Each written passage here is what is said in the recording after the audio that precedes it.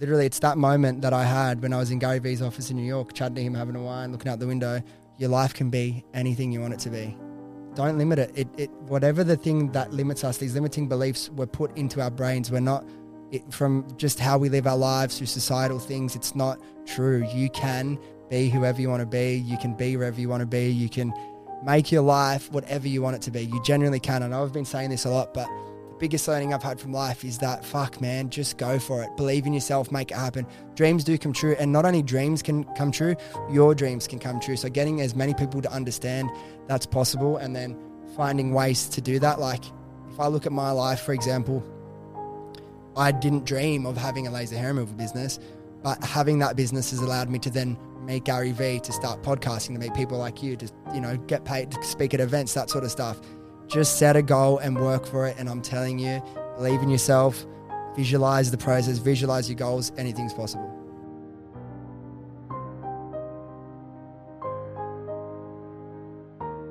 G'day. Welcome back to another episode of A Lot to Talk About. It is your boy, the captain of the ship, the man in charge, Bradley J. Driver. Of course, call me Brad. Blessed to be here. New studio if you're watching this, because it's not my space. Very beautifully set up, courtesy of today's guest, who I'm very excited to chat to. A young fella who is an amazing entrepreneur, founder of a business called Happy Skin Co. He's just a weapon as a speaker, a weapon in business, as I'm learning right now. Not half bad as a runner as well. A little bit of pre-chat, but very excited to be here. Host of a podcast called Life, Money, Love. Yep. Sorry, lost it there. But just really excited. I get to be on his show today. He's on mine, so we're kicking it off with me. Ladies and gentlemen, from your home, your car, or wherever you are, give a very warm welcome to the one, the only, Mr. Dylan Mullan. You're too kind, man. You're putting all these tags in. I'm not sure if I can live up to the hype, but I'll do my best. And comparing me to you as a speaker, man, I think you're such an inspirational guy, man. I just... the way you speak and you share your message with the world is an inspiration for me as well, to continue developing my skills as a speaker and just talking about what I'm passionate about, what I believe in as well. So thanks for inviting me on. It is an honor to be on your podcast and have a chat with you, man. So I'm excited. Bro, I appreciate it so much. It's such kind words. And I sort of said to you before, hopefully my brain is up to scratch today. Yeah. I feel absolutely rooted after this week's running efforts. I bet. But very excited to be here, very pumped. The thing that stood out to me was I started to see you pop up a fair bit. We've actually had a few similar guests on each other's shows. Who have we crossed over on? Jade Spooner, Isaac John. Legend. Jade was more recent for me too. Okay. Really loved that chat. And she was probably my first in a long time in the business world. And I really enjoyed the way that the flow of that chat was. And I think we live in a society in 2022, especially with the last 2 years, where people are starting to get more comfortable with that idea of the old 9 to 5 isn't as safe as it once was. Maybe we give our own passions, a go. Maybe we actually have a crack at those dreams that we've been thinking about and sort of plotting for a little while. And I think your business is a big part of that. So I'm really interested to dive into your story today. I think probably similar to what you do on your show, a common theme as I start with each guest is really to dive into childhood and give some context on why you are the man you are today. And if I look back on my childhood, I would say that I was more creative than entrepreneurial, but I always had little business ideas, and whether it's a lemonade stand or you're trying to sell bloody drawings around the house at home, I'd be really interested to dive into what your foundations as a young man look like and where those first notes of maybe business or entrepreneurial interest started. I'll tell you, man, I was never into business as a kid, specifically. I wasn't on my radar until well after high school at all. But one thing stands out in my childhood from back when I was such a little kid and still rings so true today. I've always just been such an incredibly ambitious person. And when I mean ambitious, I just mean if I have a goal in my head or if I have an idea of what my life can look like, I cannot settle for anything but a 10 out of 10. I absolutely want to have as much fun as I can in this life, maybe make it a lot of money, but it's not even about that. It's just whatever I think is the best, most interesting thing for me to chase, I want to do that. That didn't look like business until well after school. And you made that point about how now we're starting to realize that the 9 to 5 isn't as safe as possible. Yeah, that's one part of it. But also I feel like more people are realizing how much else is possible out there. And you're just another example of that. you could have chased the money in real estate. There's people making millions of dollars in real estate. You're already doing really well in that career in the first couple of years. And then you realize, fuck, am I really going to be happy chasing this for the next 5-10 years of my life? No. And you decide I'm going to go all in on podcasting, speaking, all that stuff. And I guarantee in the first 2 years of doing that, you're not going to earn as much money as if you're chasing real estate full time. But it's something that you really enjoy. And I'm sure you decided this is what I'd rather wake up and do every day than, chase the dollars in something like real estate.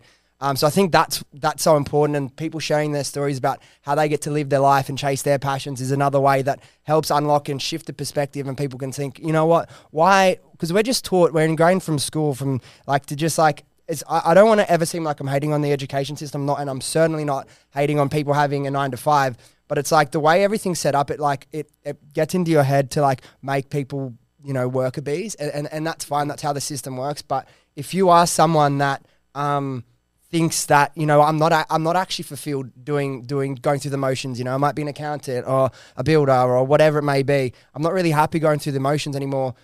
You can look around you and look at the success other people have had, and just not necessarily like massive amounts of success. I'm not talking about making millions of dollars, but people forging their own path that's based around their own interests and their own core beliefs and what they want to do with their life.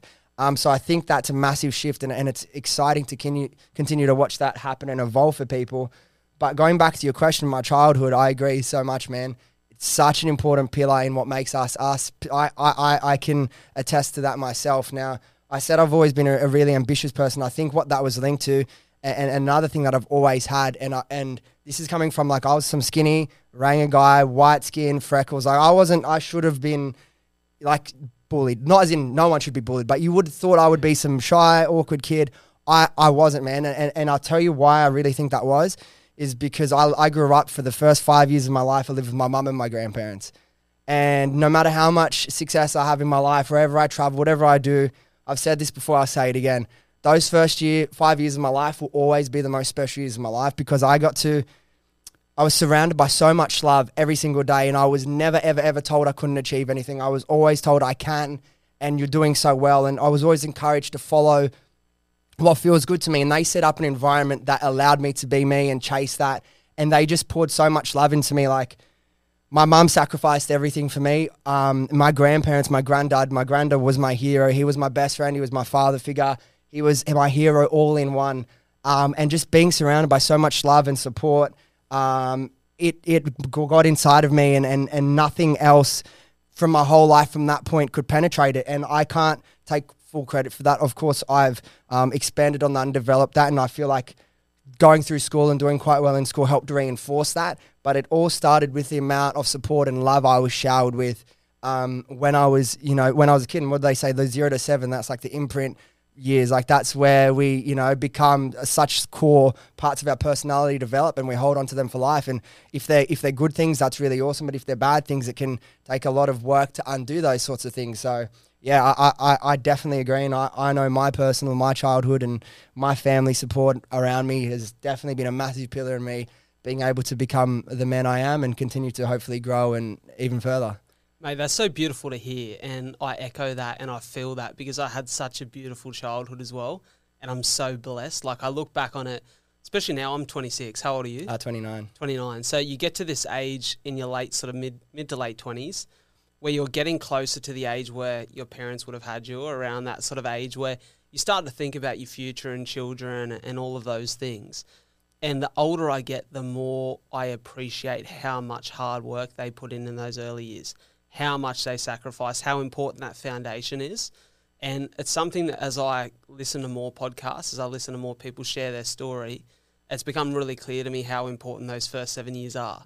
Whether it's trauma that you experience, whether it's love, adulation, belief that you experience from the people around you, it definitely sets you up. And I think childhood becomes either a very clear indication of why you are the way you are, or it becomes a contradiction where you go, I experience this, I want to have the opposite experience in my own personal life when I'm in control. But it sounds like very similar to me. You were just supported and championed, and it's why you're so successful now, or at least a part of it. When you talk about growing up in, I guess, you're in an e-commerce world, right?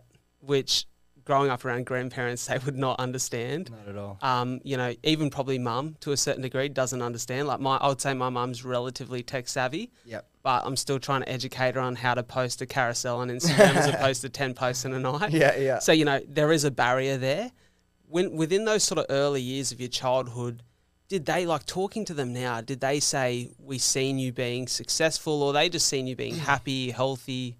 Yeah, it's so funny. I don't know how to say this without coming across like a dick, and I don't mean it like that. But I was talking to an old friend from high school, randomly, like this girl, I went to primary school with her and high school. Like, we were really good friends when we were kids, and you know how you don't talk to people as much.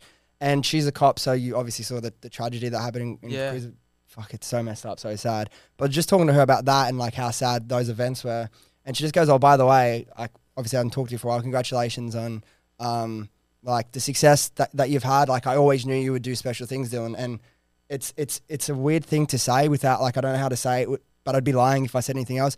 My parents, my family, people around me always did say, "No, I believe you're going to do special things, Dylan. Like, you're going to, you know, be extremely successful." And like, I always believed that myself. And like, how can you not believe that if you're being told that by your family, by your friends, and by your teachers? So I think it also is a self-fulfilling prophecy. Like, if whatever you believe or whatever you perceive to be your future will inevitably become it. So they did, but it was never business, man. I didn't come from a family that had a lot of money. No one in my family ever had started their own business that I'm aware of. I don't know, going back how far. My parents, my family, everyone has just had jobs and like, my mum works for NRMA. She's worked for them. That's like, she's had one job. She's worked for NRMA Insurance like the whole time. Like, just business was never in the DNA of my family. So when I was in school, because I was quite good in school, and looking back, I was definitely not the smartest person at school, far from it. But I've always just had a knack for figuring out how to do things, or like figuring out like how to win in a certain situation. So school, from my perspective, was about two things. If you wanted to get good marks, how well you can remember things, like how you study and how you can remember them, and then how well you can write them or articulate them. And I got really good at those two things, which enabled me to do quite well at school. They're also the third thing, I think the most important thing about school, because I don't want to smash school, the education system. The most important thing, even though I don't agree the things that we learn are the most important things, is like the social situations and scenarios, and how to navigate certain things, and how to get good at certain things, and how to write. Like, it's not the information you learn at school, it's the skills you develop and the relationships you develop. I believe that are the most important part. But because I didn't have anyone in my life that was in business, when I thought of, I never thought of having a business myself. I did like business studies and legal and that sort of subjects, but still I never thought, and it was never even on my radar. And I can't believe, looking back, why on earth, like, did I not ever get taught really as an option in school that you can have your own business? Like, when I was in school, I thought having my own business was like I have a cafe or a restaurant or a trade. Like, I didn't realize that literally everything you see in this room is a business. Obviously, there's e-commerce, which is a whole new business, but those computer screens are a business. This table, these wheels, like these wallpapers, these lights, the foam on the roof, every single thing is a business. But I just did not understand that. So me being the ambitious kid that I was, I thought, okay, from my perspective as like a 15-year-old boy, when you're picking your subjects for like year 11 and 12 and stuff, it's like, what's the best job I can get? Because I want to try and chase the coolest life ever. And that was being a lawyer, because I was shit at maths and I hated maths. So I knew it wasn't going to be engineering or medicine or accounting or finance, anything like that. So I pursued that. The last 2 years of school, I knew I was going to be a lawyer. I'm like, this is what I'm meant to be. This is 100% I'm going to be a lawyer. I'm going to get to wear a suit every day in the city, blah, blah, blah. Go argue with people and stuff. And then I got into uni after the last 3-4 years of my life, knowing or believing that I'm going to be a lawyer. Like, that's what I want to do.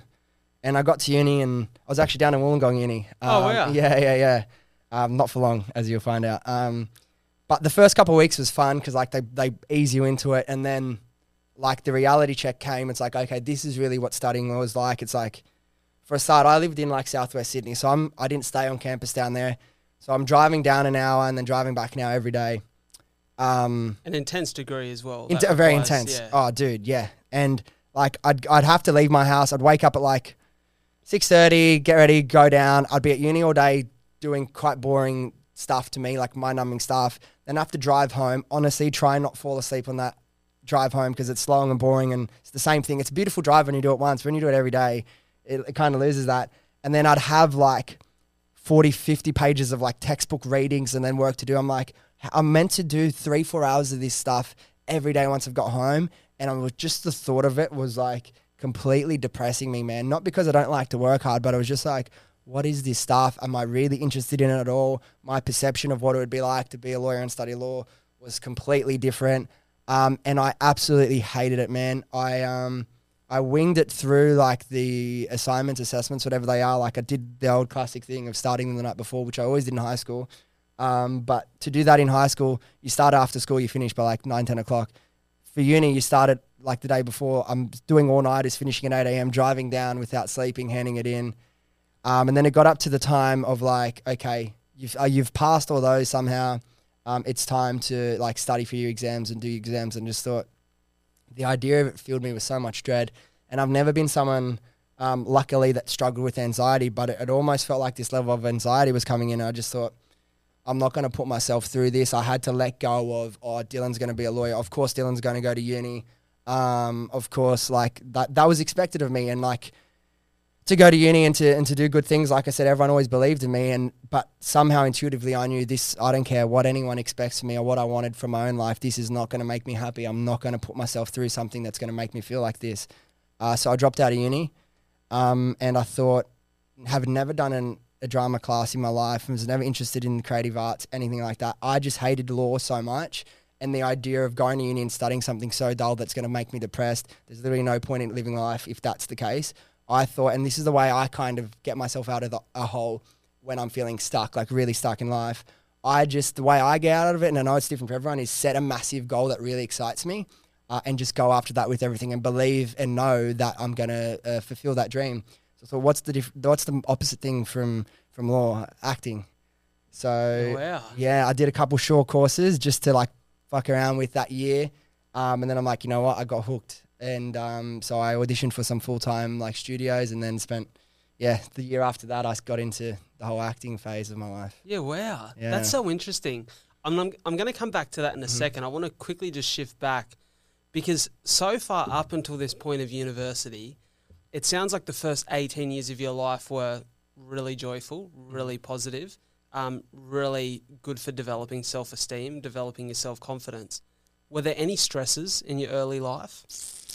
Like, was there anything that challenged you mentally to really build yourself, to come out of a hole, to really strive for personal growth so that you could survive that period? Honestly, and I have this chat with my friend who's had to heal like a lot of inner child trauma. Looking back, there's nothing that stands out to me, honestly, and I can say that honestly. Of course, everyone struggles. Like, not everyone feels great all the time, but big things that I had to overcome.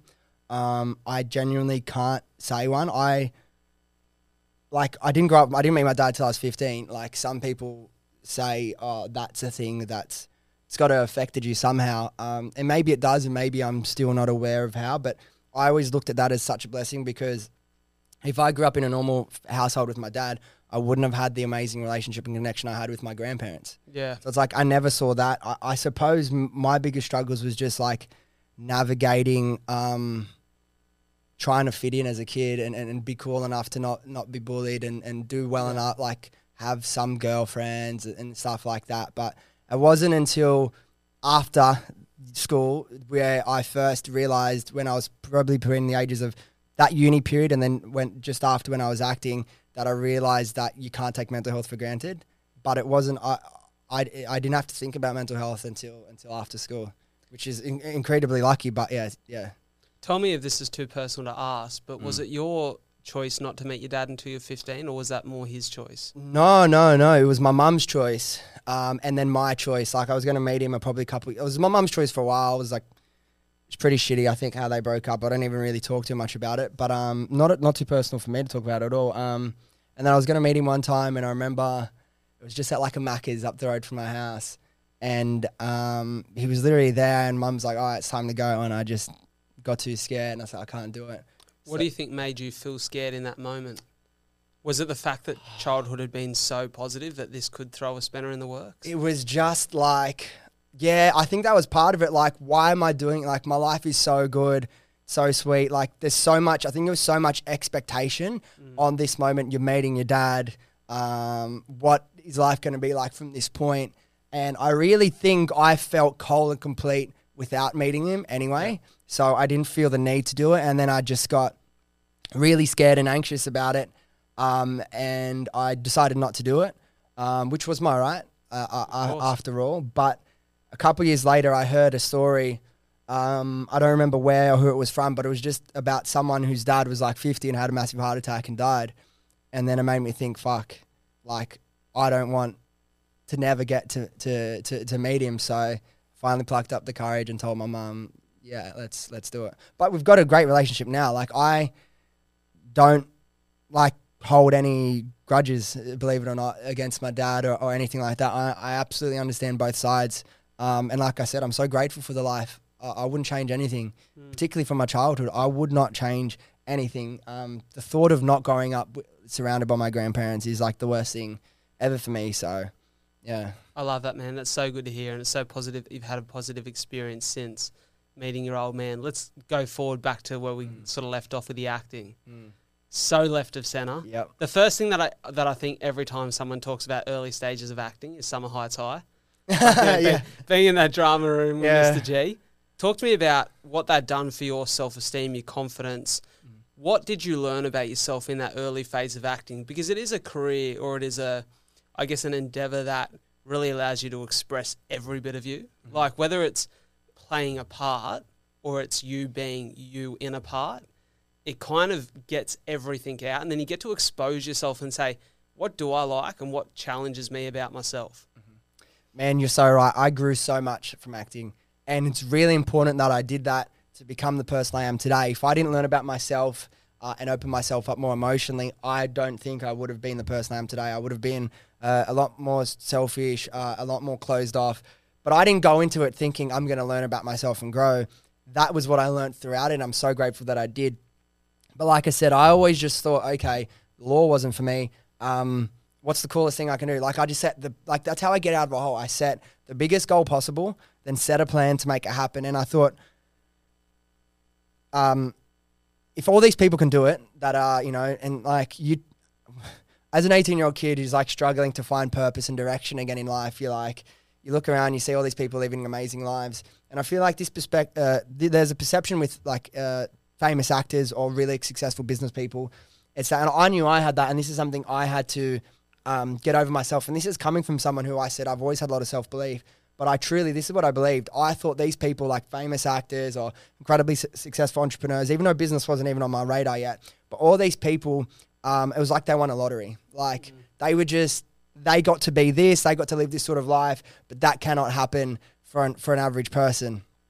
But I thought, fuck it, I'm going to try anyway. And because I had enough self-confidence to start and really believe that I could. But I remember going to auditions, and this is something that I've been able to get rid of now. And because for me, a massive part of my success with business and my personal development journey has been like the power of visualization and the law of attraction. I remember going to auditions and be really excited. But I believed I could get it. I believed I could get it. But there was always this little voice in the back of my head saying like, oh, who are you for your dreams to come true? Can your dreams really come true? Now I know absolutely yes, they can. But going back to what I learned so much about myself in acting, man. One of the most important things that we do in acting is it's a stage of the process called emotional preparation. And what that is, it's like you are finally opening yourself up to feeling all the array of emotions of a human being. And obviously as a young early 20s guy, late teens guy, it's becoming more common now, but back, 9 years ago, 10 years ago even, guys weren't encouraged to express themselves. Very left of center. Yeah. So a lot of the guys around my age or even older, or particularly older because they'd been living life more sheltered and guarded off emotionally, were like a lot of the girls or some guys who are just naturally connected emotionally will just go in, they'll just cry. Like they'll just let it all out. It took me a couple of weeks like it does for a lot of guys.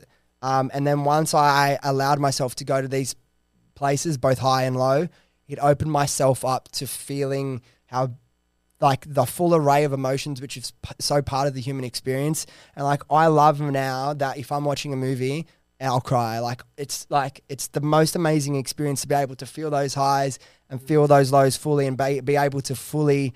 It taught me even more something I learned about in acting, and even more so in business through podcasting and all that. But your superpower as a human being is being yourself.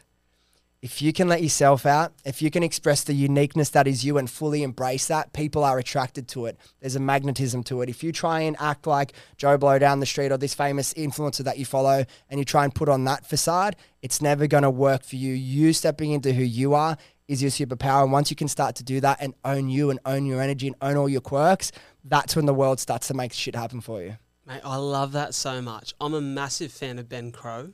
Okay, I don't know Ben Crow. Ben Crow, you'd love Ben Crow. So Ben Crow's a mindset coach for a bunch of athletes like Ash Barty, Dusty Martin. He works with a bunch of really high-quality athletes. And one of the things that Ben talks about a lot is that exact theory, that concept of embracing your weird and like embracing exactly who you are. And it does become your superpower. It becomes your story. And that's, you know, not to bring the, you know, this here is your chat. We're talking about you, but when I talk about my story a lot, what people think would be my biggest challenges or the things that I wish I could change, for me are like massive blessings and great teachers, because it's given me a story to tell. It's given me a reason to be me. And it sounds like you, at all stages of your life, just discover a little bit more of who you are, and you embrace it really well. And it was something that stood out to me in the early clips that I watched of you and the early parts of conversations on podcasts, was how much you embraced who you were. You weren't like anyone else. It was just you were being Dylan Mullan, and Dylan Mullan's all you needed to be. And I love that. I really back that. So you said earlier that... Before we move on, I actually remembered the moment that I really figured that out. I'd done a few, sorry to cut you off, but I did a few, like, it was just when I started getting invited to do podcasts and events. This would have been 2019. And I think, oh yeah, sweet. Like I get invited to do these like business, talk at these business events. And I'd done maybe 2 or 3 prior, and I went to this one. It was in the city. And like when you're this like mid-20s guy and you're, okay, I'm now this business speaker, entrepreneur, you kind of put on this facade of like how an entrepreneur should act and speak and talk. And like I've always been a decent chat, so I was never bad. I was never like embarrassing myself or anything like doing that. But like something was missing. And I remember doing this chat, and I didn't plan to say it. It just came out in the moment. I was telling a story about the early days of the business, and this was like more of a formal, like older business people, like more of a formal business event. And I was chatting, and I was telling this story about, me and my business partner, George. We were celebrating when like we got whatever, how many sales, can't remember what it was. And I'm speaking to this room full of business people, and I'm this guy in my mid-20s, grew up in Western Sydney, and I go, yeah, bro, that was fucking hectic. And I said the word hectic in front of all these business people. And they just like, there was this like laugh, but not laugh at me. It was like this warm embrace of, dude, that's exactly how it was. And I just realized the more I can just be me, speak like me, act like me, and the more I embrace that, the more people appreciated it. Like your information and your knowledge is your knowledge. You don't need to put on an act. If you can just be yourself in those moments, damn man, that changed the whole trajectory of speaking and podcasting for me, for like massively. Mate, I love that. It's funny, I'll level you on this, right? Yeah, For me, I think I said this recently when I thought about the 2 and a bit years that I've been doing the podcast. I thought the podcast has really made a man out of me, because I think in your early 20s, it's easy to take your experience in life and think that how you respond to situations and challenges is how everyone should. What I believe and know is what everyone else should believe and know. And I was very confident in who I was, but I'd never really expressed who I was vulnerably. Yeah. And I'd never really been super honest about the stuff that was maybe a bit challenging for me or made me a little bit emotional. And when I'd started the podcast, you know, I had a few really profound messages off the first few episodes, people talking about they thought it'd save their partner's life and it allowed them to connect with the people they love, and just really beautiful messages. And I thought, for my 4th ep, I've really got to get vulnerable myself here and really connect with the audience. And so I shared my story up until that point. And up until that point, I don't think I'd achieved anything dramatically exciting in life, and my story was just my own, and it's, you know, what had made me who I was. It was just the fabric of who I am. And mate, when I'm telling you, I had to like re-record it 10 times because I kept crying. I was so emotional.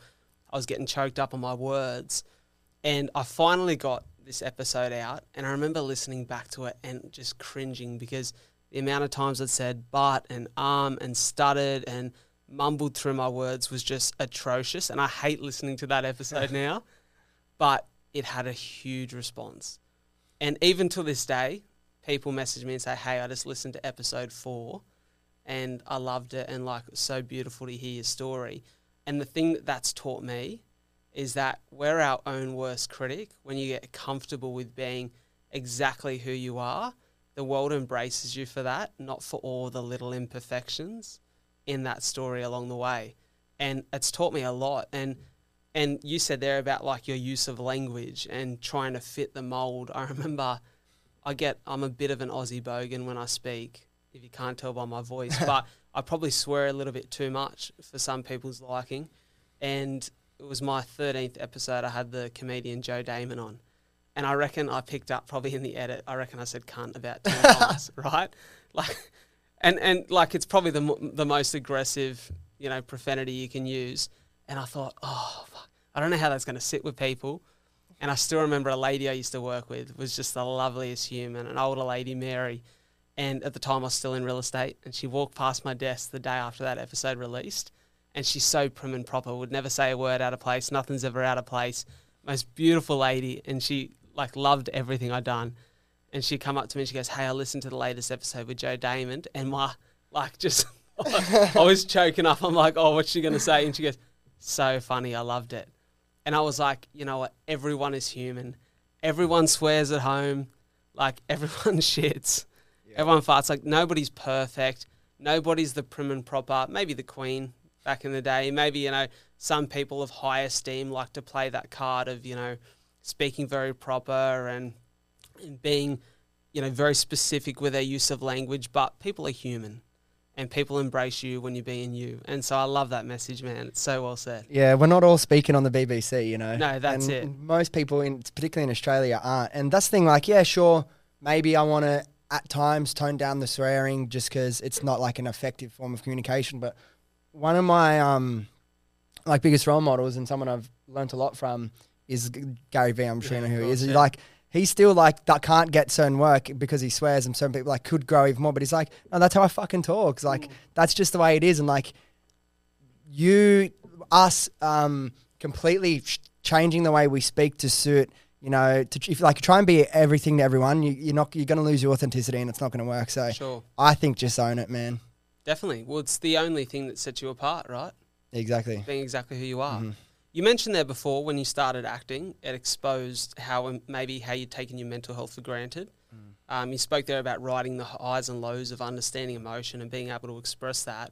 What did you mean by that comment of sort of exposing what you took for granted in your mental health? Well, it wasn't so much. There was 2 moments in my life that I realised were like turning points in the way that I understand mental health. The first one was that moment when I was in law, hating it, depressed. But like, it didn't even click I'm depressed, like anything like mentally going on there.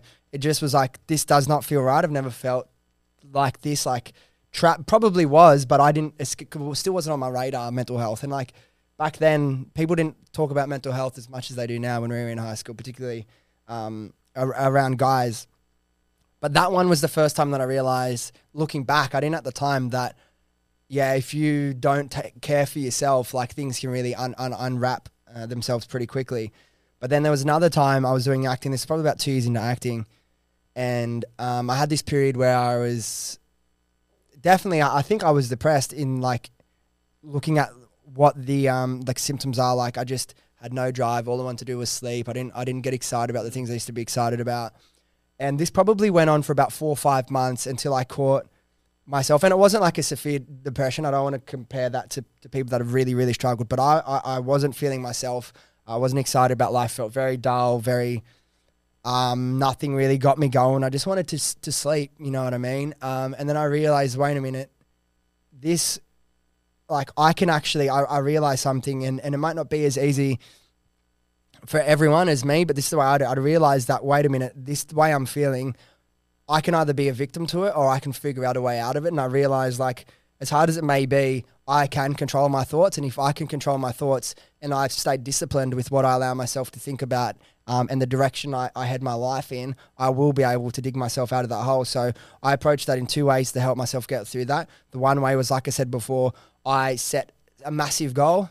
And I set a plan because then it excites me. Okay, this is how I'm going to get there. So I just re-looked at where I was with acting and everything I wanted to achieve. I set some new goals, some things I wanted to do differently.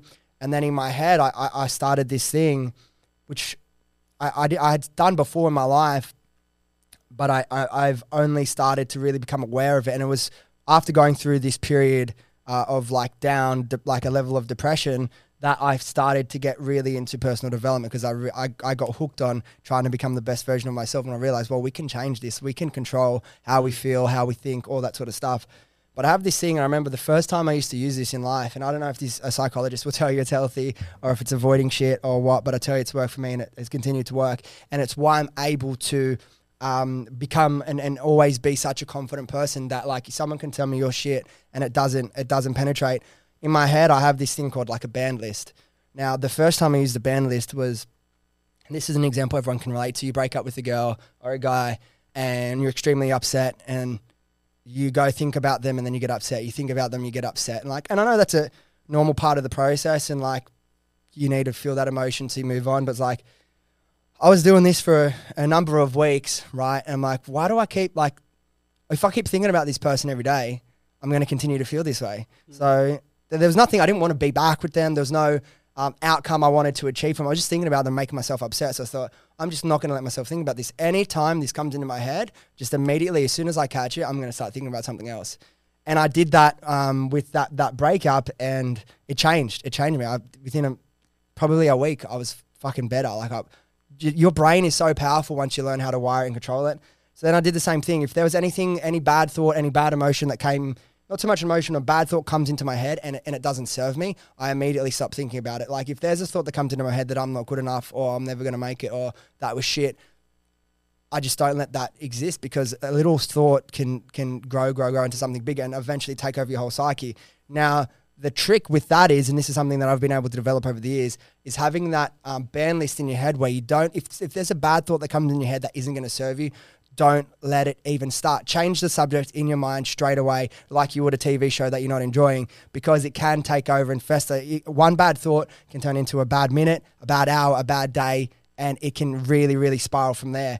But the trick is, okay, you can do that at the start and that's great, but then you need to marry that with a level of self-awareness, so you're not just not looking for ways you can improve yourself. And the way I've done that and been able to navigate that is, I know who I am as a person. I know what my purpose is. I know what my values are. I know what I think and care about. So anything that comes bad, I don't have to think about that, because I know there's still a core, but I know there's still so many ways I can get better. So I can view myself as whole, but not judge myself for all imperfections. And when I do want to improve myself, just look at myself honestly in the mirror and say, okay, I know like you might think you're great right now and you don't need these things, but if you think like that, you know you want to end up here in life. If you continue thinking like that and you don't push yourself to grow and become better in all these aspects of your life and your personality, it's going to hold you back. So looking at that as an opportunity to become even better, rather than, oh, I'm not good enough, I'm shit, and taking it and having it as something that pulls you backwards in life. For sure. I think that's self-acceptance, isn't it? Self-acceptance, and then from there, action. Yeah. And like it's what you just said there before about setting yourself those lofty goals to get out of those tough periods. Like my life philosophy of the last 2.5 years has become purpose fuels progress. Like if I feel connected to something, like if it's rooted in my purpose and there's a goal attached to that, then my progress is just amazing compared to what it has been at other stages in my life where there's been external motivation as opposed to internal. And you talk about there, that realization, starting to discover that connection with the fact that, well, these things that don't make me happy aren't the things I want to be focusing on in my life.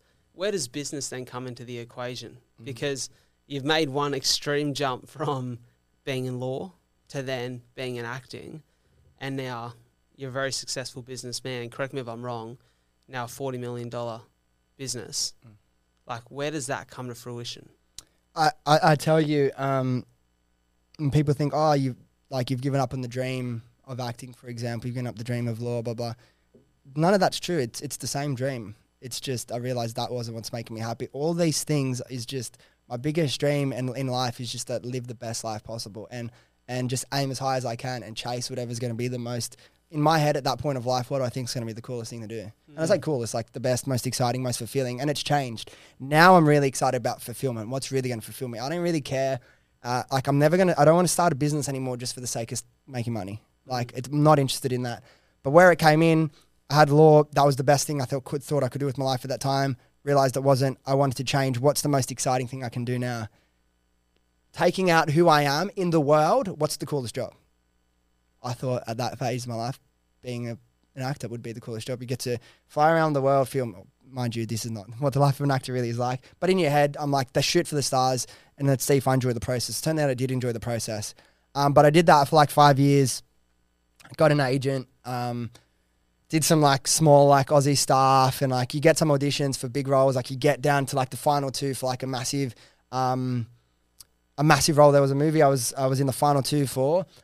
It was an action movie shooting in the jungles of Thailand, which was going to be like an 8-week shoot in the jungle, like a pretty cool, like the cast was all right, but it was like a remake of like an old Van Damme movie. And like I've been doing martial arts for like, was I doing martial arts then? I think I was. I've been doing martial arts for like 8. Oh no, I wasn't. Anyway, I just always thought it was cool.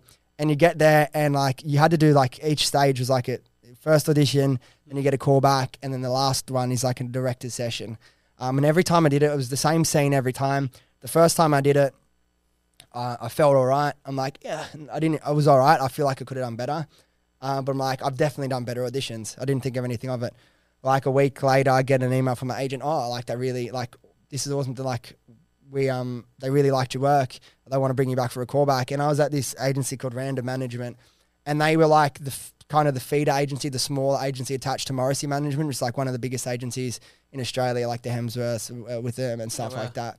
And there was a bunch of us from Random and Morrissey that got put forward, and only 2 people, one from Random and one from Morrissey, got the callback. And these are like actors way better than me. So she's like, this is like really good deal and like awesome work. I'm like, cool. So that gave me a bit of confidence. And then I did the callback, and I did even better. I felt better. I was more free within it. I felt like I could let more of myself out.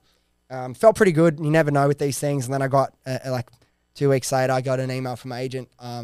The director wants to meet you to come in on a Sunday and do a director session. They're only one from any of the anyone that's managed by the 2 agencies to do it. And I went there and I did it. The last audition was definitely the best I've done. I left there thinking, fuck yeah, baby. I got this. Like, this is my role. This is my dreams coming true. This is the start of all of that.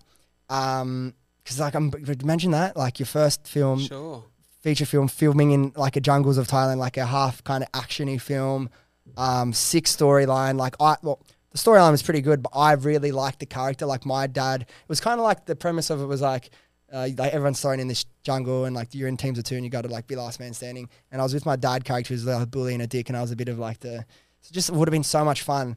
And then I smashed the last audition, definitely best I did.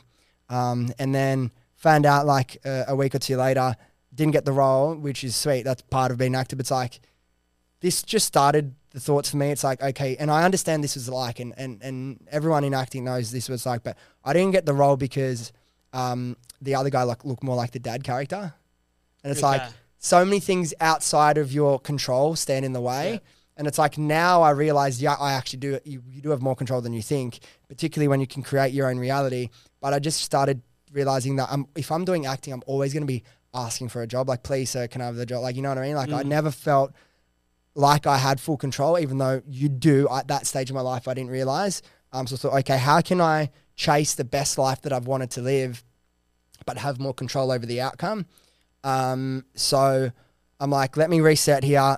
I'm going to take some time away from acting. And then like I started working for a corporate company, just doing like sales and business development. And I met this guy at an e-com business, just selling like socks and ties and stuff. Like the first time I'd ever met anyone that had an e-com business, and just like a little side hustle for him, bought some stuff to support him. And I realized, wait a minute, if you can do it, fucking 100% I can do it. So then I had a mate who I worked with at a gym. I said, George, bro, I'm thinking I really want to start a business. What do you think? He's like, yeah, man, I've been thinking that too.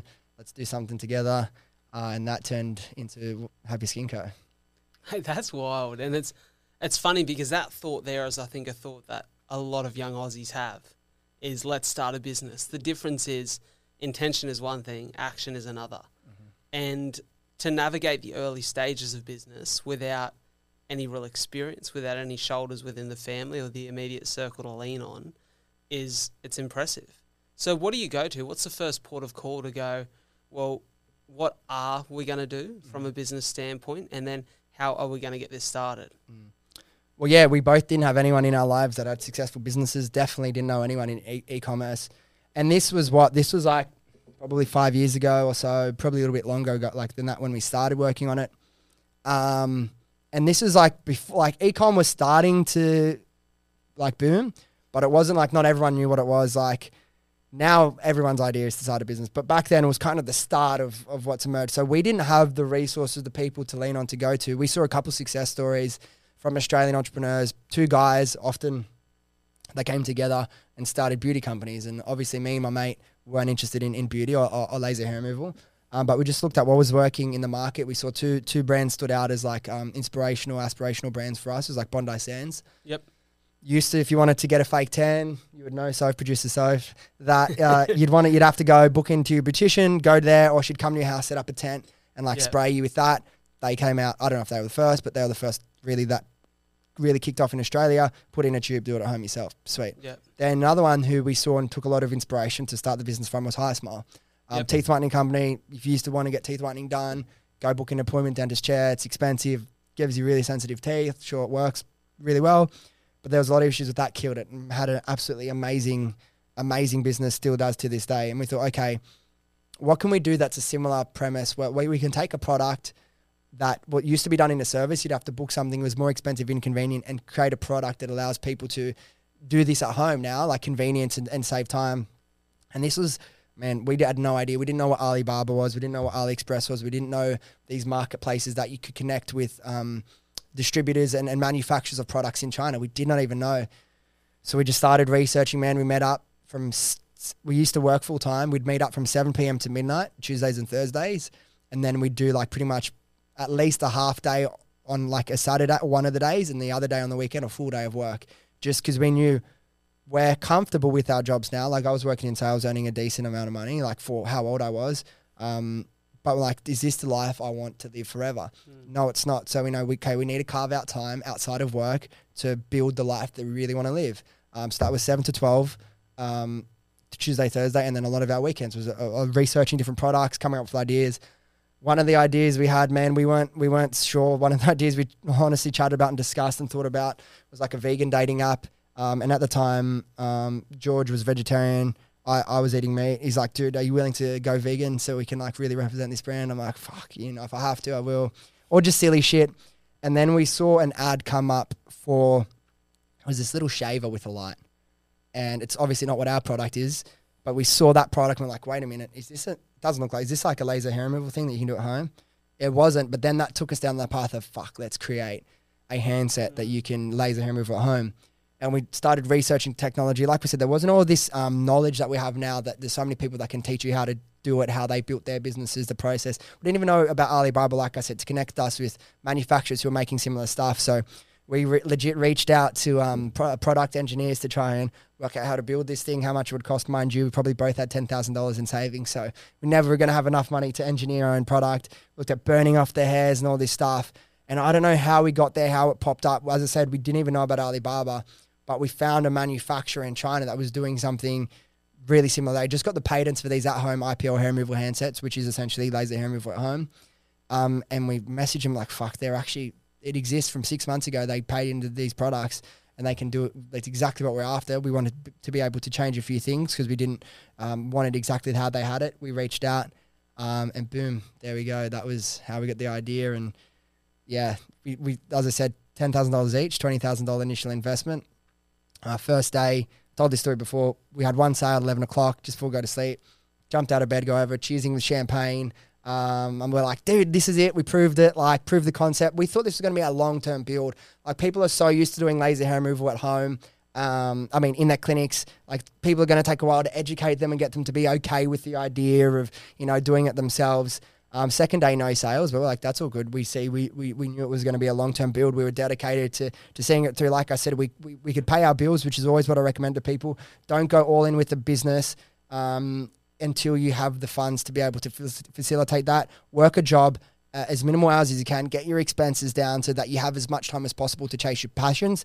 Then once you've been able to monetize your passions in enough to pay the bills, then it's time to get rid of that work or drop down to part-time, then fully get rid of that work. And then once you go all in, you can obviously be able to generate money following whatever your passion is. But we were fine. We had our full-time jobs. Third day, we had our first influencer post. He posted about 7:30 at night, and by midnight, we'd made $7,500. Oh my God. Yeah. So talk to me about that evening when you're looking at the sales coming through, when you're realizing that this isn't just proof, but this is actually $7,500 worth of sales in a night. If we can somewhat continue to track in a positive direction like this, we've got a real business on our hands. I can imagine that the pride, the adulation between each other, the support from family and friends start to pour in. Is there any doubt still at this point in time, or is it just pure self-belief and confidence? There's no doubt. There's no doubt. The knowing still had to further develop over the next 6 to 9 months, but there was no doubt. I was actually shocked by how fast it was happening because the process of building the business was probably about 9 months from let's build a business and actually start having those meetings to the time we launched. And George would have a park across the road from his house. We'd work and we'd go across to the road of the park and we'd just sit there, we'd look at the stars, he had a telescope and shit, and we just used to talk about what's going to happen for us, where we're going to take this brand, how it's an amazing product, like it's just going to be a matter of time until we be successful. And that's when I really started practicing like visualization more consciously. It's like, so I just always used to visualize like all these moments of the business, getting our first sale, making our first $1 million, getting our first warehouse. I'd visualized and seen these moments so many times. And now we had launched and we had $7,500 like that. It just really reinforced fucking, no, you're on the right path. You were right to trust your gut and follow this. But looking back, there were a lot of really exciting nights in the first couple of months. Looking back, I don't think I realized it at the time. But looking back, honestly, I think that would have been potentially the best day of my life. Definitely the most exciting day of my life, because that was when my life went from what it was before to shifted to what I knew it always was going to be. And that was the start of the journey. And over the first few weeks when like the sales are up and down at the start, it's really based off who we're working with, what promotions we have on. It's like, and then like I'd be working, I'd go into corporate, have one of my best mates, Kev, I showed him the sales on our phone, not to brag, but it was like this, and he's like, dude, how crazy is this? Like, look how much money we've made today. And everyone was just so excited for me. And then we were able to do that for a few months, a couple of weeks. And then, I got called into a meeting with like some of the higher ups of the company who were really happy. They were supportive of me building the business. They knew about it the day I launched. They dragged me in. They sit me down. They're like, you see this in your contract. It says you can't have a directorship in any business. It's a conflict of interest. And they tried to put it on me, make me feel really bad. And I was like, what the fuck is going on here, guys? That's one thing I've always had. I've always stood up for myself. If I believe in something or I think something's wrong, even in school, got me in a little bit of trouble speaking back to teachers. But if I really believed in something, I thought something was wrong, I cannot bite my tongue. So guys, what are you talking about? You've known about this, and now the day I finally launched, you act like it's a problem. Don't try and put this shit on me. You both knew about it. I don't know what you're talking about. I tell you, it's not going to be a problem. When I'm here, I'm here. When I'm at home, I'm working. I'll do that then. But it's all good. They're like, yeah, cool. Just make sure, blah, blah. And I quit 2 weeks later. Went full time. Mate, I love it. Talk to me about the early pieces of like the success, because it would be, probably even from my own naivety before speaking to more people who are entrepreneurs and run businesses, I would listen to that maybe a couple of years ago and think, oh, $7,500 in revenue overnight. Amazing. That's some money to spend. It's not the case though, right? Like You've got to buy more product.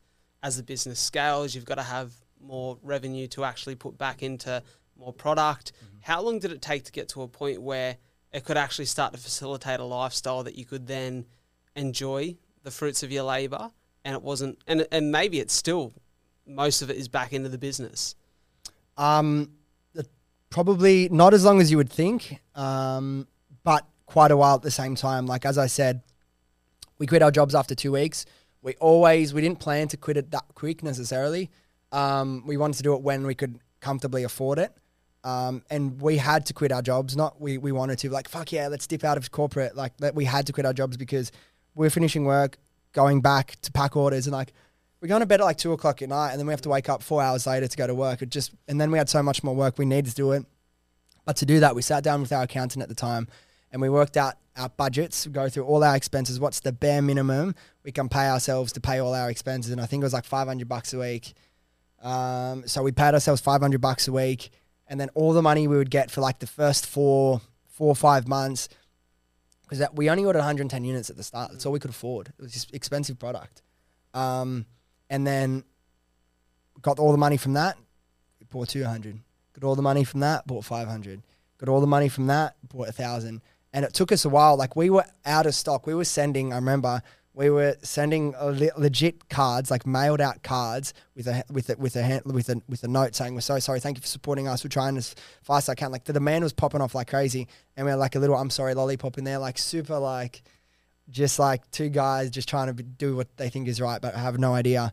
But the support was fine. Not too many people got angry about the delay or anything like that. It was just so much demand, and we were spending nearly all our money in new stock for probably about 4 or 5 months.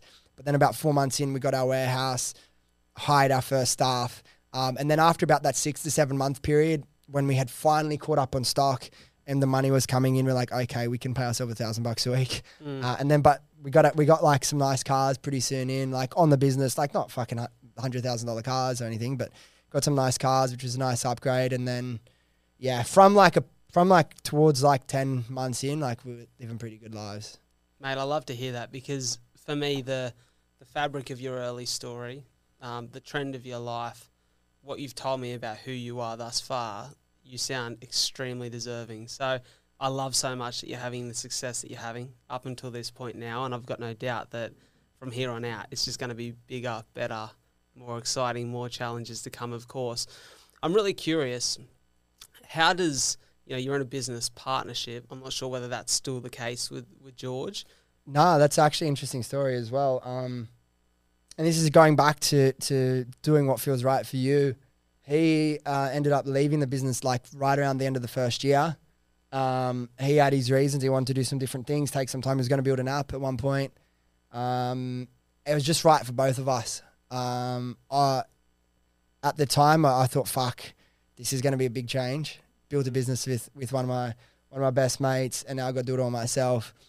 It wasn't what I wanted at the time. I was like, fuck, he's sure, like you have to do but it was best for both of us. I'm telling you, sure. He's done fucking amazing things, built an amazing company again, fucking killing it.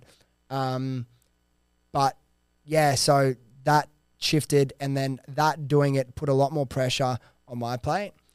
But if I didn't have to step up and handle all that additional pressure and expectation, I wouldn't know half of what I know about business today.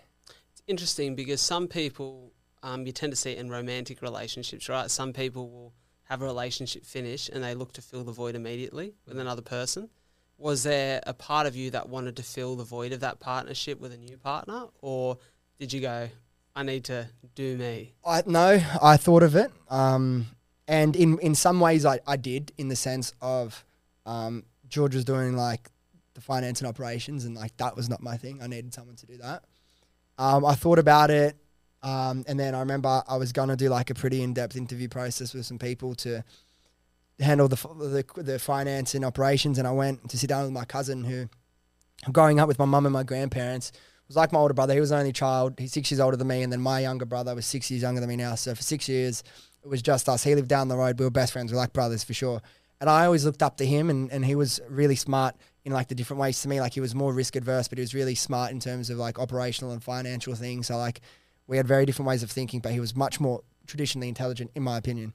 So I went to him and like, okay, this is the role I'm hiring for. And I think, and this is like when you start having your first bit of success in business, your family is really supportive, but I don't think they realize what kind of money we were actually making. And I showed him our P&Ls, and I showed him, like, I gave him like access to everything. I'm like, okay, what do you think? And he was looking at it, he's like, fuck, Dylan, like, you got a real business here. Like, you fucking like doing really, really well. I was like, I'm fucking shocked. He's like, and at this point he had been at this role, a large corporate, as their finance manager for like 5 years.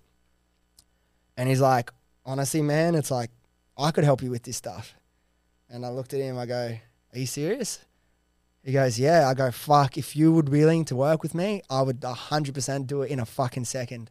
And he's like, yeah, all right, let me think about this seriously. Thought about it we were there, went over the numbers. I went back home. He called me that afternoon. He's like, you know what, Dylan, let's fucking do it. And that was just one of the best days in the whole fucking business journey. Like, my cousin, who I always looked up to, was one of my idols, one of my fucking heroes, copied everything he did, cricket, for a football team I follow, all that sort of stuff. And yeah, so he obviously needed to put in like a 4-week period because he had a fucking high up role, and then he came in and it was so much fun. He worked full time with us for probably like 2 years. He still runs our finances and stuff, but there's just no need for that sort of finance manager in an e-com business at this stage we're at. When you're growing and moving on into all these new markets, developing products, there is. And that 2 years getting to hang out with my cousin every day was fucking the best. And he showed us, fixed so many things we were doing wrong, just financially, and not understanding the implications of certain things. So he added so much value to our business and would have fucking made way less profit if it wasn't for him. Yeah, that's so cool. It's interesting though, because I think as a business owner, as the guy who's running the show, is it hard to manage family relationships within a business? Because you've still somewhat got to be a boss, right? Yes and no. Yeah, yes and no. Like, my brothers worked for me for like probably 4 years.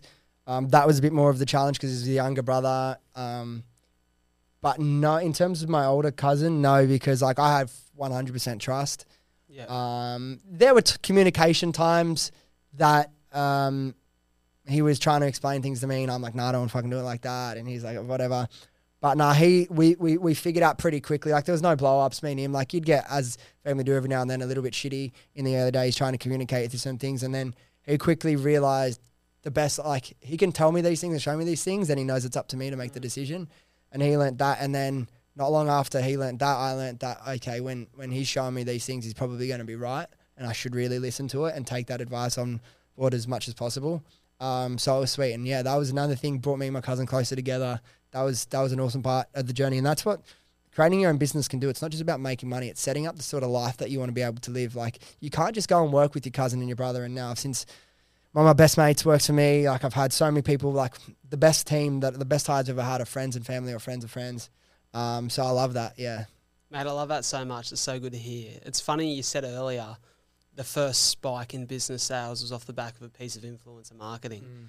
So during COVID, I've never run a business like you've run, but my sister during COVID decided to take what had become like a little craft passion and try to make some money through the break. And so she was making at the time these resin bookmarks. She loves to read. Like, she's an avid reader, will read a couple of books a month and just never puts a book down. And I remember she said to me, I'm going to sell these resin bookmarks. And I was like, okay, like, in my head, like, I'm so supportive of my sister. Yeah. If she said I'm running for Prime Minister, I'm backing her. Like, I think she's just so smart and talented and amazing. Like, she deserves all the success in life. But I couldn't help but feel like, who's going to buy resin bookmarks? So she starts to make these products, and credit to her, they looked quite nice and, you know, quite labour intensive because she had to do all of that herself, makes it at home and puts all the little pieces together. And then she's like starting to sell just a few, and then she sends out 2 to different influencers who do unboxings on their YouTubes and Instagram. One of them was like an actual reading sort of style YouTube channel. The other was Morgan Moroney, Steve Cook's partner. Oh, yeah. And Morgan's got nearly 1 million followers. She calls me the next morning and goes, I've just had 800 orders in 2 nights. And I'm like, holy fuck. 800, and I'm like, I couldn't believe it. So her house, her and a partner, like, it looked like they were living in a Chinese bookmark factory. Like, there were that many bookmarks, and she started to make all these other products, and now she does a little bit online, like sort of e-commerce, but does a lot at markets and stuff. But to me, it blew my mind. I was like, that's the power of influencer marketing. So to hear you say that doesn't surprise me, but obviously you've done that on a major scale. Has influencer marketing become the backbone of your marketing up until this point? Or has it changed in the years that you've had the business? It changes, yeah. It does change for sure. In the first year, influencer marketing was definitely our number one channel. But there's only so far you can scale influencer marketing. It's a labour-intensive thing to manage that many influencers with a high-value product. So that's been one of the core pillars of our marketing strategy for a long time. But the scale we were able to achieve just from like ad buying, media buying on like Facebook and Google, Instagram, that sort of stuff, That's what allowed us to unlock the business from like doing like, I can't even like doing from like 10,000 a day to like 30, 40,000 a day from really understanding how to make ads work for you. And then the biggest, though the biggest spikes when we've made $500,000 in a day was from major influencers lined up at the same time as a big promotion with our Facebook campaigns. If you understand how to make them work together, that was the way to achieve hyper growth. But then like influencer marketing, it's changed again. Like if we're getting a little bit businessy here, but like to keep long story short, back in the day, if I wanted to sell this water, send it to an influencer that do a pretty post and little caption will fucking sell. Now it's not really like that. People like influencer marketing has changed. The algorithms have changed. Like influencer marketing is still a really powerful tool, but the content needs to be really good. It needs to be authentic. It needs to be engaging, entertaining. So it is definitely a part of it. For people that are just starting out though, the best way if you're starting a business and you didn't have a massive budget is just go hard on organic marketing, whether that be, sending out to a lot of micro influencers, but the power of Instagram Reels and TikTok, like you can have 10 followers and get 1 million views on a video if you make a good piece of content. So that's the main thing now for businesses starting, like really focus on organic content yourself, creating as many cool Reels and TikToks as you can, but also then scaling that content back with these micro influencers, get them to share that on their pages, send you the content as well, and then you can repost it and potentially go viral again on your profile. I love that, brother. And I feel like they're a bunch of really helpful tips for people who are trying to figure this out. I've got one more question before we dive into a more consistent theme on the podcast.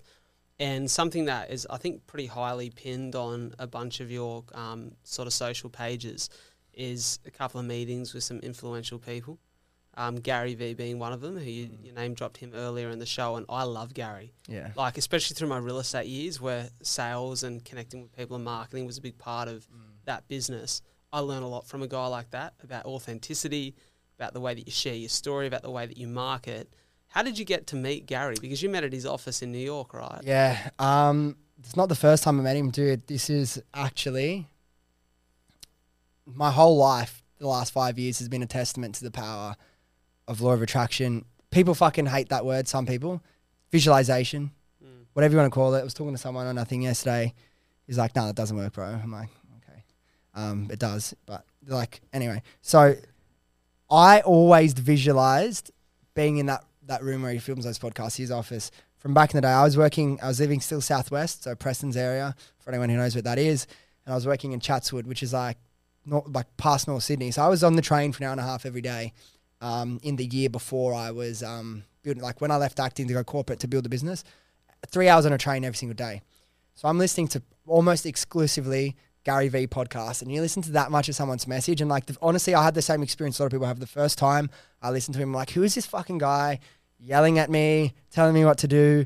And like, you sit through that for the first 20 minutes and you realize, no, this guy is so consistent. He's so authentic. He's telling you the things he really believes in. And the reason I trust Gary V so much, still from the point I've been following maybe the last 6 years, he's always fucking right. In terms of changes that are coming to society or cultural views, he's always right. His values are so sound. And not that like he predicts everything, but like his core values and the way he understands what's important has never missed from me since I've been following him. He's always done really well with that. But then I remember, so he was like my main idol in business. Not idol is a stupid word, but this person I watched the most of his content. And he really unlocked me trying to become the best version of myself, not just professionally, but as a better human being, develop more patience, more kindness, be a better person for people to be around. And I started to view how can I improve my life in all different facets. But so he was major for me. We started the business, and the first year we started the business, Gary V came to like Sydney, as he does probably once a year or whatever. I went to it was a Success Resources event, and just one person in the crowd, do the meet and greet photo one, as you do. And I remember lining up, there's probably like 100 people that paid for the meet and greet tickets. And you see him, you're getting closer, you're just like, fuck, I'm just going to say hello to this guy, this would be cool. And then you get maybe 20, 30 seconds with him, I'm chatting to him, and this guy's just had conversations with 100 people. And like when he's in that moment with you one-on-one, think about how busy this guy is, all the things he has going on in the world. His focus is 100% dialed in on you. Yeah. And I've spent a lot of time with friends, family. I've never felt someone listen as fully and as wholeheartedly as him and be as present in the moment as him. So that really stood by me. I was like, fuck, this guy is not full of shit. Everything that he talks and preaches, like he is at that level. Anyway, didn't think too much of it. I thought that was sick. But I got an email or a call, an email off the people that bought the tickets through. They're like, oh, Gary's doing a dinner as well. Probably cost a little bit of money. Do you want to come along to it? And I'm like, nah, all good. Like, I don't want to pay a couple grand if I can go have dinner with someone. I don't remember how much it cost. And then I remember regretting not doing that. I'm like, why did I say no, bro? Like, we're doing really well with business. Like, it would have just been like, and I suppose that was a little bit of like coming from a lot of money, not having like abundance mindset quite yet, like protecting what you have and like, oh, I don't need to do that. But anyway, the next year story was coming. I actually wasn't going to go to the event, but I emailed them. I'm just saying, hey, I know Gary's coming out with you guys again next year or this year. Are you guys doing a dinner again? Like, I'm keen to do it. Like, we're not doing a dinner this year, but Gary's going to do this thing. He's trialing this thing. So Gary only ever does big like events to thousands of people, or like he'll do like consulting with his VaynerMedia, like small group stuff. But he never done small masterminds or seminars or anything like that. He's doing this thing. Never done it before. You have to apply to be a part of it. Essentially, he's going to spend 2 days with you in Sydney, 3 days in I don't know, 3 days in Sydney, actually, 3 days in London. That's like Sydney was in like July. And then in November, you go to London, you spend 3 days with him in London. And then in February or January, you spend 4 days with him in New York. And I'm like, fuck, this is the best thing ever. So they sent me the application. You have to put in a little thing, obviously what I've done with the business to get it to this point. Send it through. The first stage is Success Resources have to vet it. They vet it. They like, yeah, cool. Like you'd be great. Yeah. Send it through to Gary's team. Then Gary's team have to review it because he doesn't do this. He wants to work with people that he feels like he can actually add value to. They do it. And the next part tripped me out a lot in terms of like how funny and how strange life is, and how this moment that I'm going to tell you about next really shows that you can make your life whatever you want to be, regardless of how far-fetched you think it is. So I was this kid from Western Sydney, right? Listening to Gary Vee on podcasts every day as I catch a train to work. And now they're like, yeah, sweet. The next step is before you can be approved, you need to do a phone call with Gary. I'm like, yeah, sweet as, like, of course. Then I'm sitting in the office, would have been like 10 o'clock or 10:30 in the morning.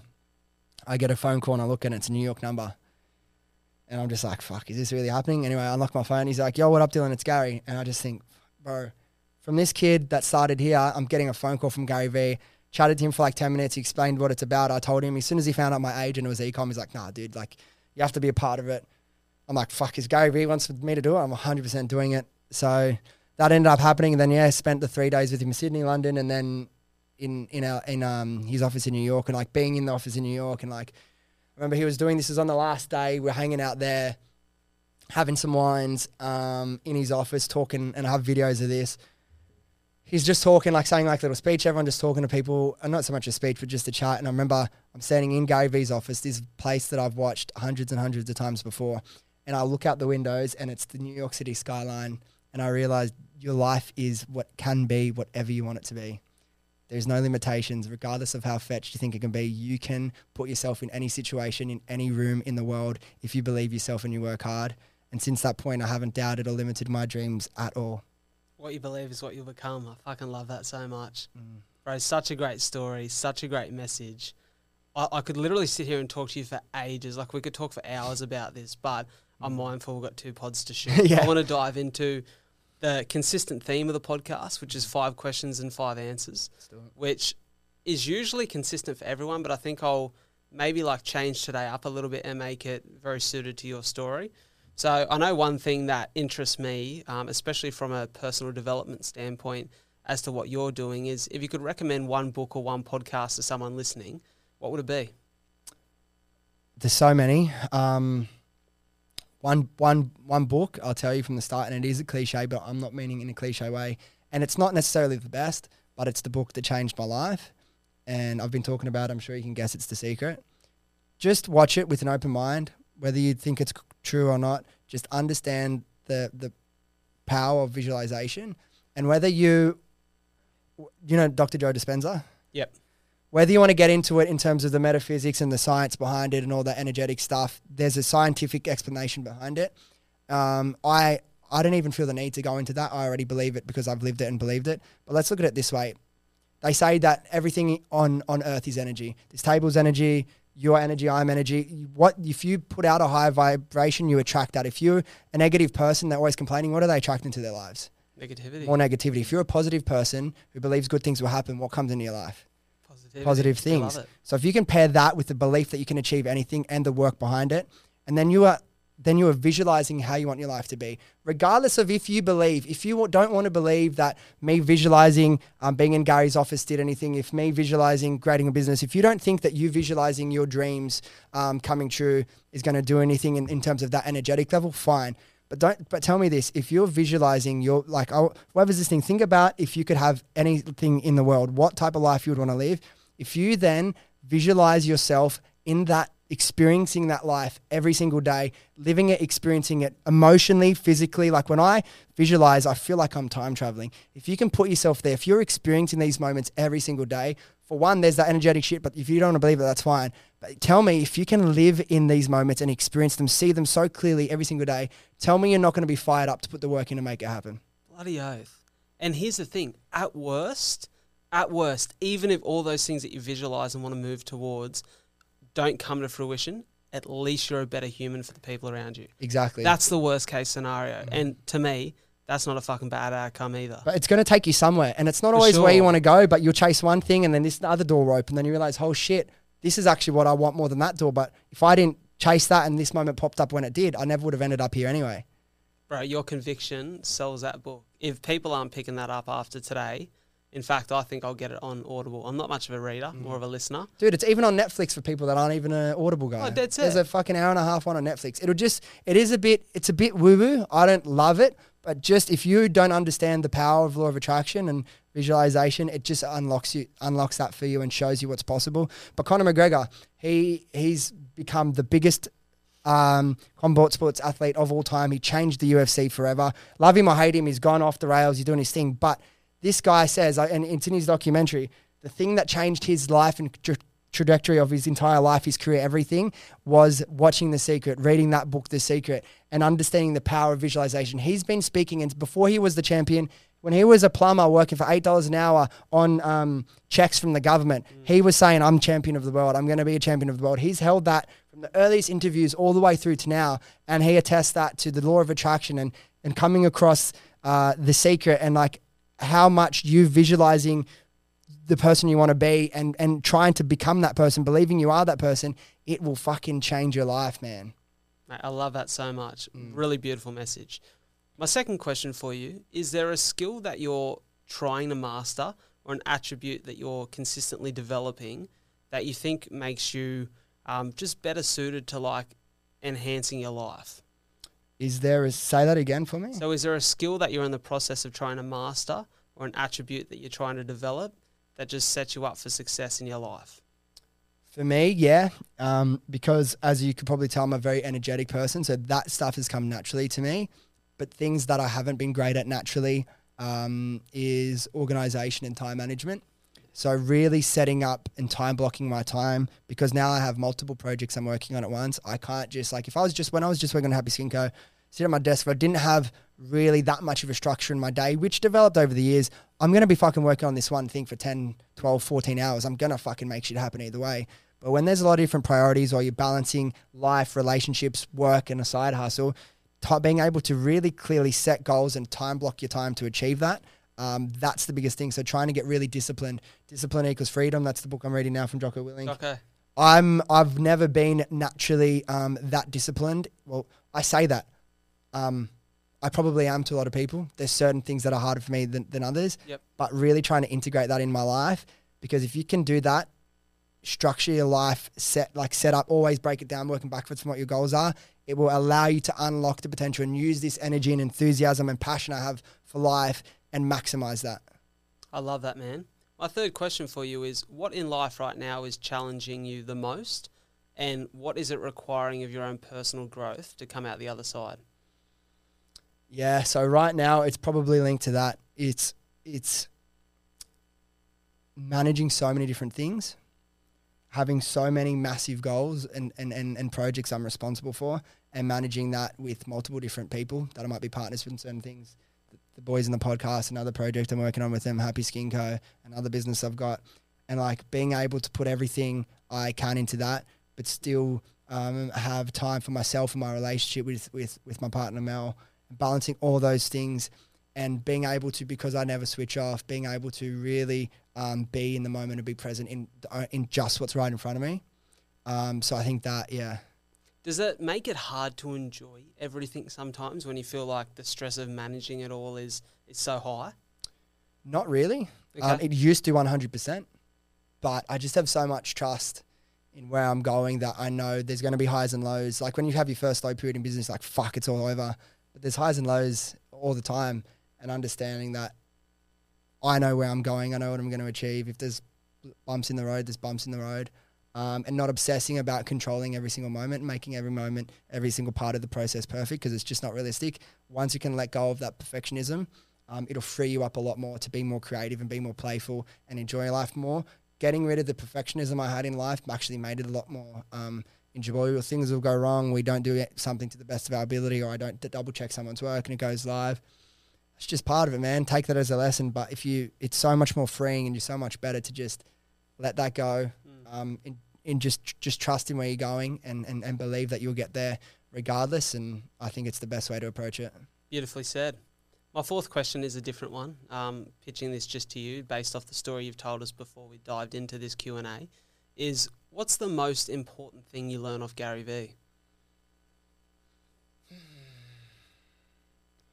Honestly, and this is a bit more business orientated, and it took me a long time to really understand this lesson or really commit to it.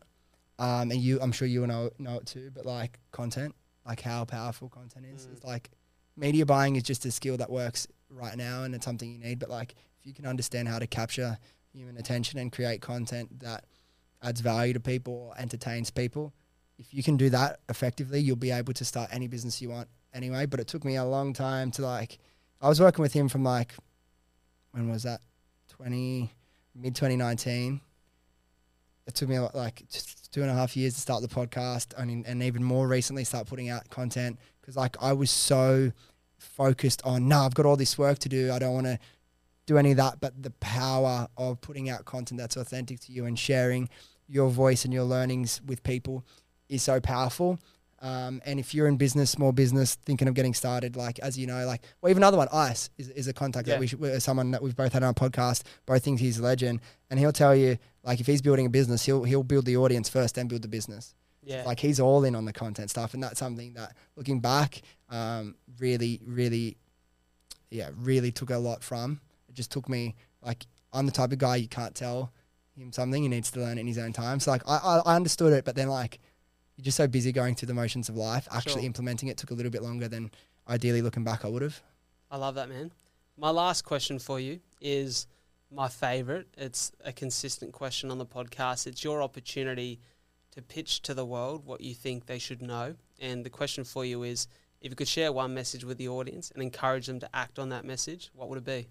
That's so easy, man. And we've been talking about it the whole time. It's that moment that I had when I was in Gary Vee's office in New York, chatting to him, having a wine, looking out the window. Your life can be anything you want it to be. Don't limit it. Whatever the thing that limits us, these limiting beliefs were put into our brains. We're not, from just how we live our lives through societal things, it's not true. You can be whoever you want to be. You can be wherever you want to be. You can make your life whatever you want it to be. You genuinely can. I know I've been saying this a lot, but the biggest learning I've had from life is that, fuck, man, just go for it. Believe in yourself, make it happen. Dreams do come true. And not only dreams can come true, your dreams can come true. So getting as many people to understand that's possible, and then finding ways to do that. If I look at my life, for example, I didn't dream of having a laser hair removal business, but having that business has allowed me to then meet Gary Vee, to start podcasting, to meet people like you, to, get paid to speak at events, that sort of stuff. Just set a goal and work for it. And I'm telling you, believe in yourself, visualize the process, visualize your goals, anything's possible. Mate, I love your story so much. I love all of your messages here on the podcast today. It is no surprise to me, based off the story you've told me, as to why you're successful and why you'll continue to be. I love that message there, and I couldn't agree with it more. So it's been my absolute privilege to have you on a lot to talk about. I'm going to make sure that everywhere people can connect with you, everywhere people can go ahead and support the business, get amongst it, use your products, will all be within the show description and the show notes. Mate, Dylan Mullan, it's been my absolute pleasure. Thank you for your time. Cheers, brother. Cheers.